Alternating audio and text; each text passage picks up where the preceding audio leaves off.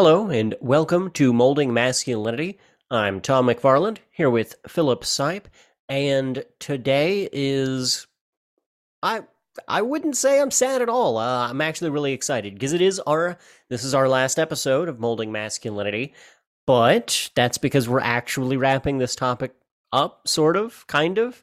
But more importantly, we're going to be continuing doing weekly podcasts. It's just with a different name and a different topic because that's the topic that we've already graduated to. Am I right?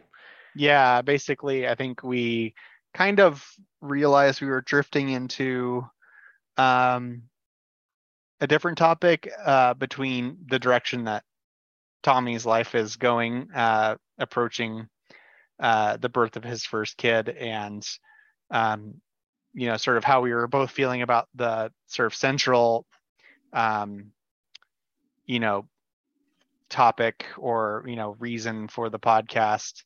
And we'll get more into that later, but basically we just kind of had the conversation went, yeah, I think we're both feeling this sort of sense of um, the thing that we want to talk about and the thing that we want to put out there is not really about masculinity in particular.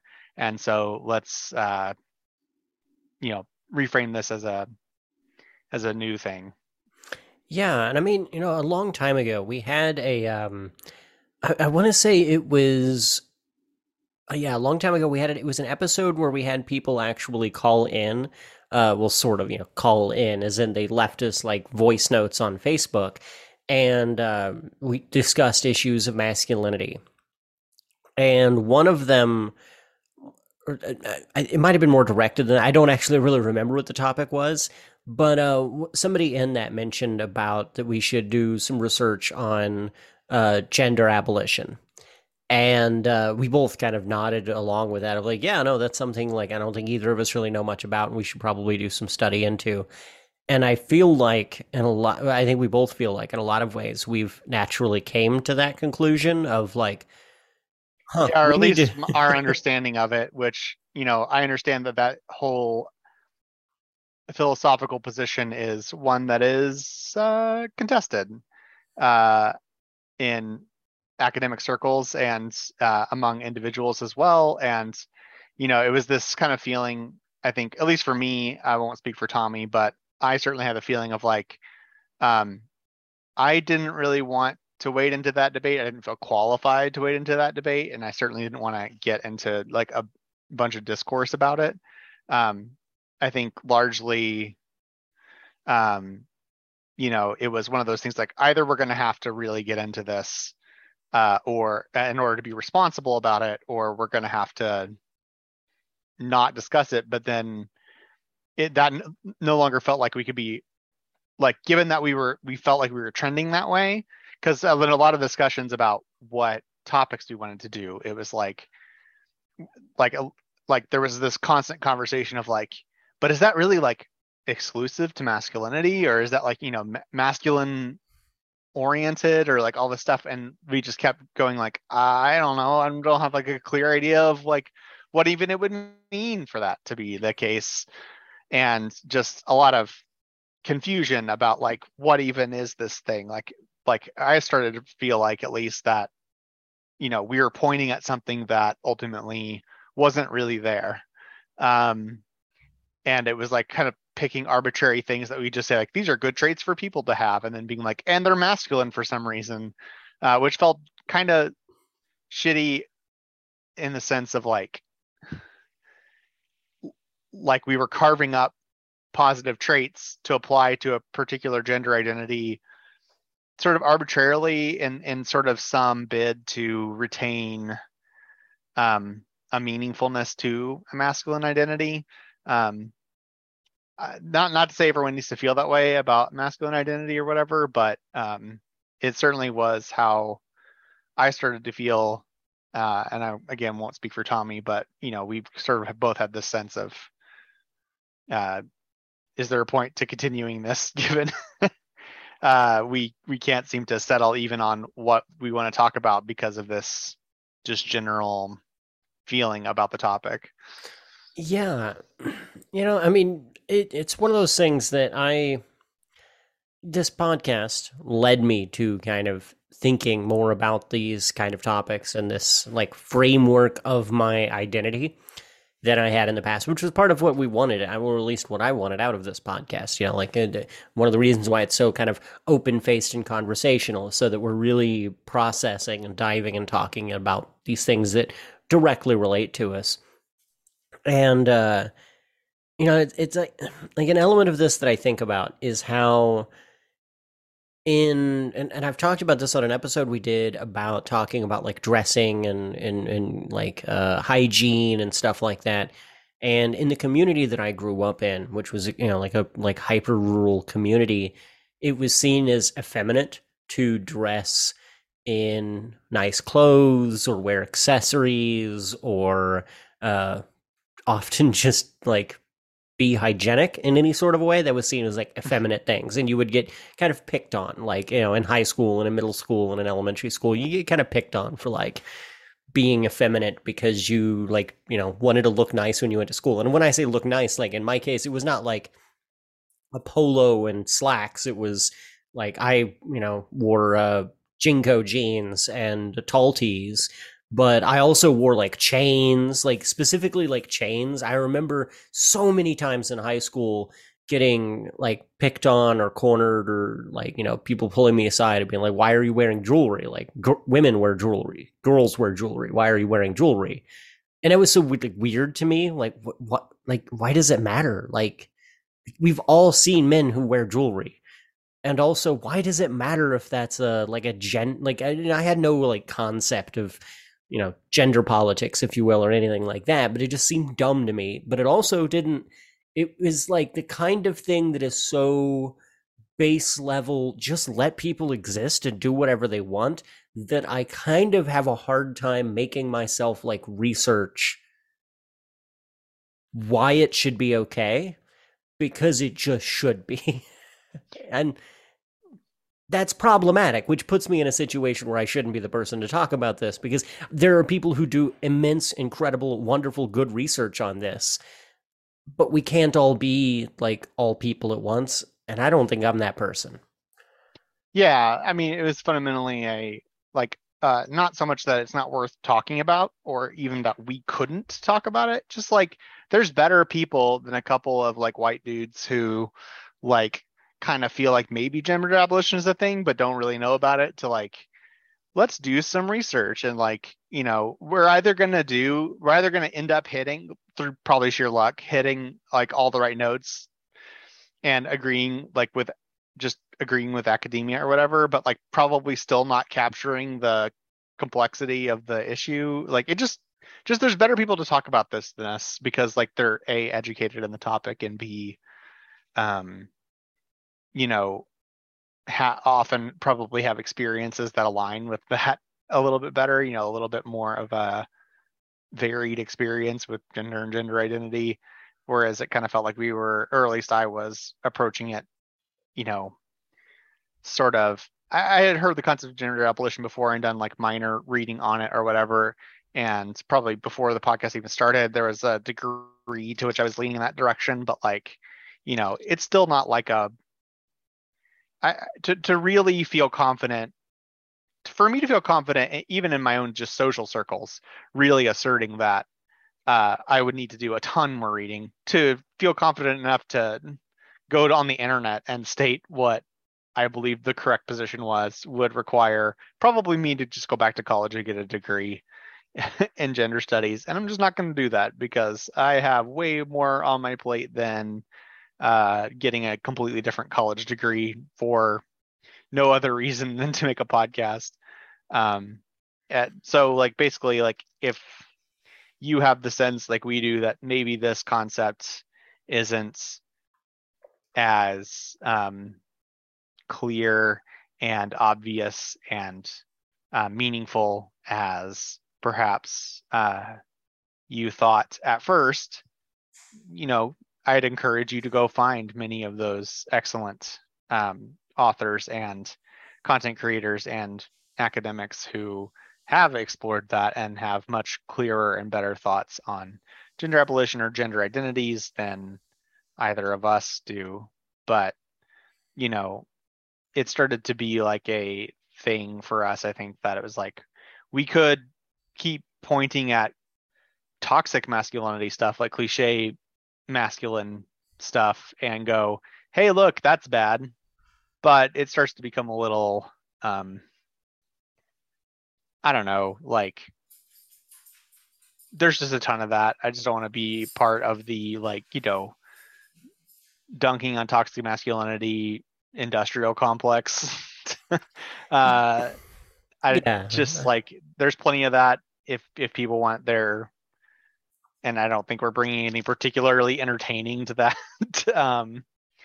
to that industry. So I just like, to me it just didn't seem like it made sense to continue on this topic. I agree, and I mean, and I agree, and I don't mean to to throw shade at the deconstruction. Like deconstruction is an important part of, well, reconstruction, but also deconstruction with no game plan and like plan for reconstruction. I think no, not now. And here's my thing to say is it's not that I think it's a bad thing. I think somebody has to do work, and that is a phase of work. Um, for me, it's not the situation I want to be in. Specifically, and I think an important thing to talk about here is how there's an element of maybe I would call this dialectics. So it's, like the way that we think and the way we process through things and the way we operate, that we often get a little bit skewed in leftist circles, and that is the idea of being knowledgeable in only a set number of things, because we can't all be knowledgeable in all of the things, while at the same time respecting the knowledge of other things. And that often has to be attached to how much time somebody has to put into a thing, like what is prioritized in your life. And this is to say, like, why intersectionality is super important, in that for some people, because of the conditions of their situation, affordable housing is the absolute most important thing to them right now, because they're going to get evicted if it is not made a priority. You cannot criticize that person for making that their priority over all other things, because that is the direct issue that they have to deal with. Racial justice issues are a thing that a great many people have as priority number one, very validly, because that is the thing that it most directly threatens and pertains to them. All of these issues are all by necessity compartmentalized. Like, we can all only handle so many things at once. Like, there is no perfect ideological leftist out there who is perfectly educated in every single leftist intersection on the map, because that's just not reasonable. Like, nobody has infinite time, and if you did, like, I would almost argue that if you magically became that person, then you clearly weren't spending the time to do, like, the work involved with that has to be coupled with those educations. All of that is to say that, yeah, like, we don't really have the time, or that's not the critical priority in our lives. So what is more important for us to do, I think, is, yeah, to put support behind the people who have made that the their who for, not that they made it that, people for whom that is their priority and their primary like intersection space where they're at. We need to shift attention to their voices and say, hey, these people are doing things, you should follow them, you should listen to them. Meanwhile, I've got a kid on the way, and parenting is like absolutely my priority, and I cannot put myself in a situation of reading a bunch of books on a topic, and removing time to be able to study this other thing that is suddenly extremely pertinent to me. Does that make sense? Yeah, for sure. And like I completely agree, obviously. And so I think we hope that, if you happen to either be a fan of Molding Masculinity and you're sad to hear this news, or um, if you have stumbled upon this podcast long after August 2022, and are sad to find that it is finished and done, then, you know, I hope that you understand why we chose to sort of end this era of Tommy and I discussing leftist stuff. And that hopefully you'll find our next project to be worth listening to as well. It may not apply to many of the listeners, I'm not sure, but it'll still have the same leftist bent, and will probably still involve some degree of deconstructing, you know, masculinity in as, you know, well, I guess we haven't really Dove into really saying said what what it it is. is. Although I think astute observers will have perhaps sussed it out at this point. But if you want to go ahead, we can tell them what we are going to be doing, and we can get a little bit into that maybe. Yeah, so we're starting a brand new podcast called Raise 'em Left, which is a bit of a verbal pun on raise 'em right, a phrase that both of us heard quite a bit, both growing up and in your case, I would assume raising your own kids. You know, you got to raise them right nowadays. You know how them schools are. You know, you got to keep them at home and raise them right. And so taking a spin on that, Raise 'em Left. It's a parenting podcast with a leftist framework. Well, framework maybe not the right idea there, but you know, like a leftist lens on it. You know, and this isn't to say of like, you know, this is a podcast about how to indoctrinate your children. It's not. It's taking parenting advice, knowledge, and information, and then filtering that through other knowledge and information that we have, which I think is an important thing to do. That is an important critical element of intersectionality. And then, yeah, honestly, trying to, you know, how to raise human beings with a framework of the values that we hold as parents, because that's what every parent is trying to do. And our values are not shared by a great many people who write parenting literature, who are, you know, often capitalists with political leanings that aren't our own. Or even like even if they're not like, you know, explicitly in the capitalist class or whatever, like I think a great deal of parenting kind of parenting advice online and in books and stuff is deeply informed by the sort of self-help genre in general, which is like very, very deeply informed by, you know, neoliberalism and the kind of, you know, just like the current status quo of the way that things are, which, I mean, in some ways, of course it is, because like if your goal is to get people, like people are coming around going like, I need advice on how to make my life better, like right now, like, you know, saying to that person, okay, well, first what we need to do is have a revolution in capitalism. You're like, okay, thanks, bud. That's real cool. I'm glad that your solution to my current problem right now is let's build a utopia. Thanks. Right. Like, okay. And so like, yeah, there's an understanding why it would drift in the direction of you know, advice that teaches people to succeed under capitalism. And to some degree, that's also part of parenting. We'll get into more of that in the podcast. Like, but point being, like, right now, at least looking around, neither of us have found a wealth of what's it like and how do you go about parenting kids from a leftist perspective in a neoliberal and conservative informed world. Because, you know, a lot of the current, like, you know, leftist content online, and a lot of the leftist sort of like organizations are often like very heavily populated with like very young people or people that don't have families, and they're very dedicated to like sort of activist causes and whatnot.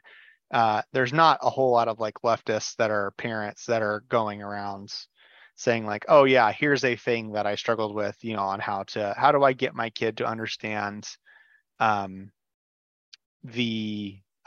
how do I get my kid to understand the concept of like exploitation, uh, and how do I get my kid, how do I imbue them with this kind of understanding and deep ways so that when they grow up to be an adult, they'll have this concept deep within their consciousness in a way that like they'll be keenly aware of, when they get an employment check, they'll understand, like,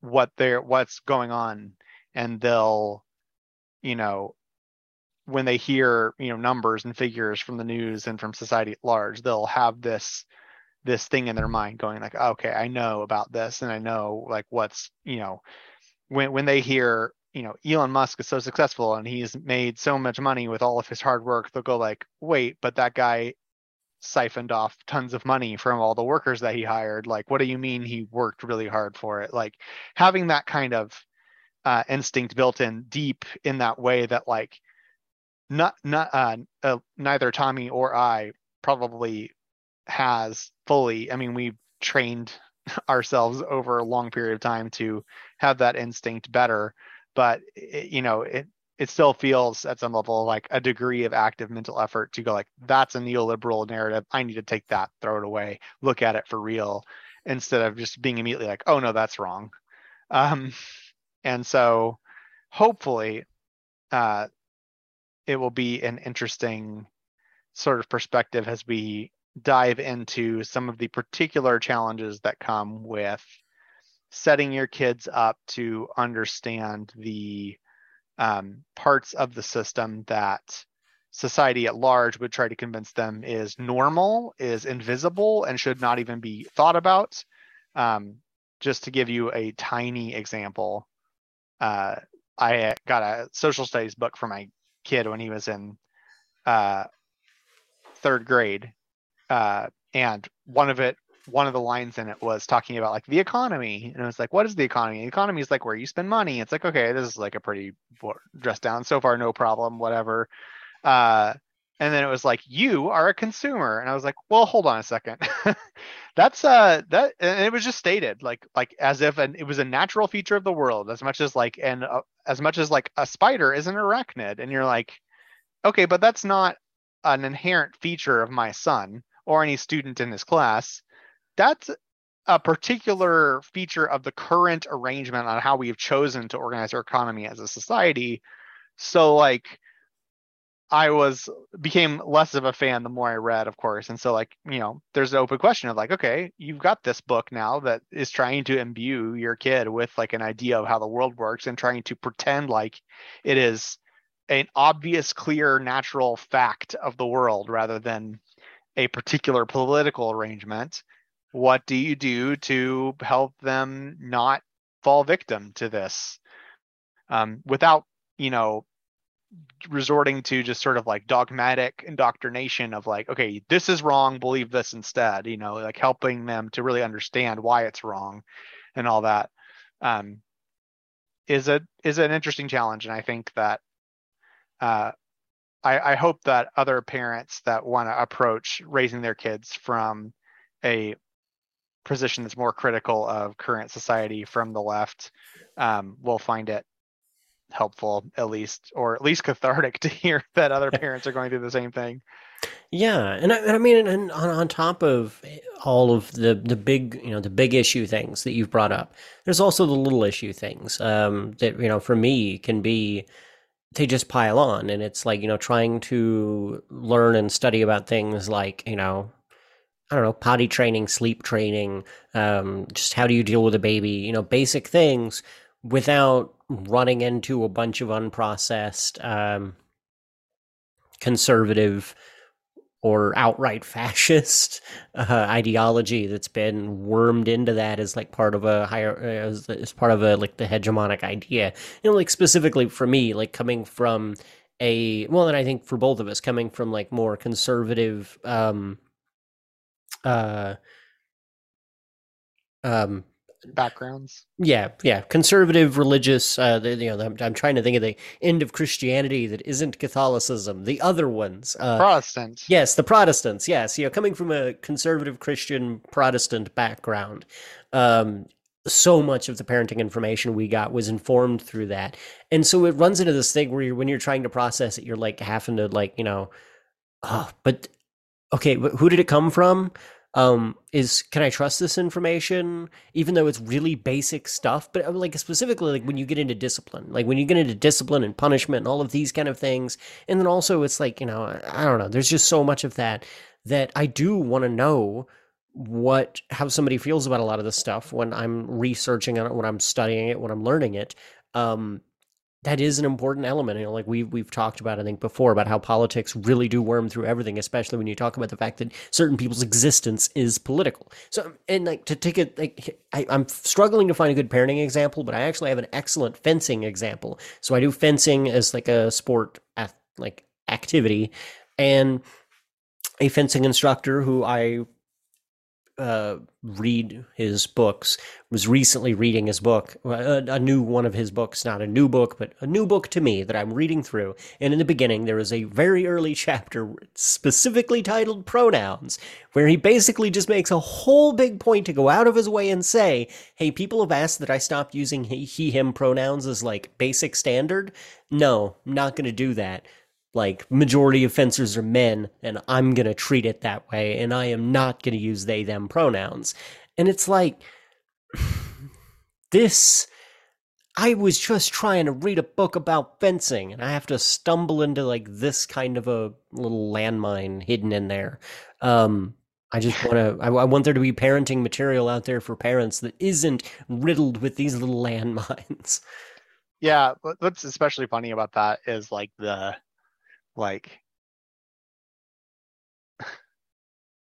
even if you were going to like first of all, if you're a fencer writing, surely you can just ignore people who are saying this. Like you have the power to do that. I don't know, like even if you feel the need to call it out, like there are so many arguments you could present as to justify that beyond like going on a tirade about how pronouns like it's just I don't know, it's so dumb. I think like even if you're going to go that direction, there's like less combative ways of doing that. It's just so transparent that like what they want to do is fight, Yeah. while pretending that like they just wish they could stop fighting or whatever. Right. And we're in this situation, specifically in our area, where public schools and a lot of, you know, child spaces are getting real toxic and downright dangerous for certain people. With book bans and trans bills against trans children, a lot of generally hateful, violent activity and legislation from conservatives. I think a lot of us on our spectrum of politics assume that the next 6 years are not going to improve a whole lot, and we want to figure out how do we navigate this? Like, if I'm sending my kids to a school, my school was bass backwards and full of conservative propaganda. Like, we literally would watch like Mel Gibson's The Patriot in history class. If my kids school might be worse, what does that mean for what I do? Like what am I going to do? How do I process? How do I like guide my kid through school in the current environment? Yeah, yeah, it's a rough, and it's a very deep well, I think. It's not to my knowledge, and honestly, if you know about any fantastic resources, I'd love to hear about them. Because we looked around and just didn't feel like there was a lot out there. So not necessarily like gonna claim to be like the most qualified parent of all time, but like who is. Yeah, and that's our unique situation. Is you have been a parent for many years, and I am a new parent just now walking into the scene. Like we are now almost less than 30 days away. Um, so like that gives us two different perspectives, and I think a lot to talk about with this.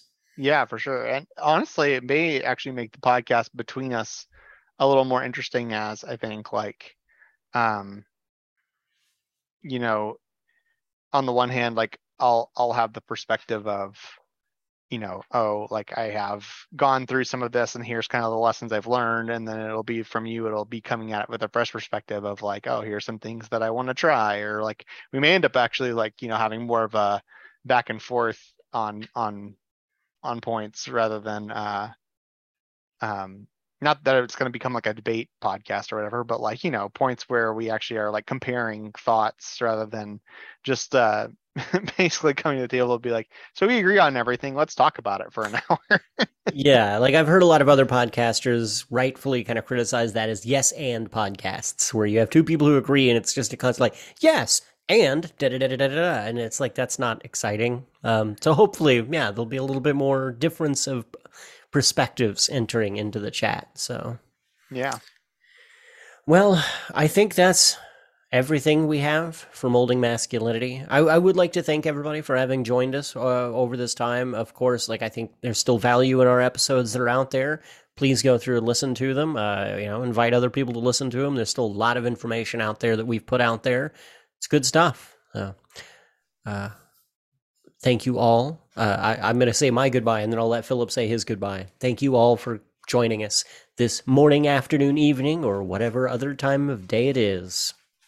Always be compassionate and thoughtful. Question everything. And thank you so much for listening to us during this journey.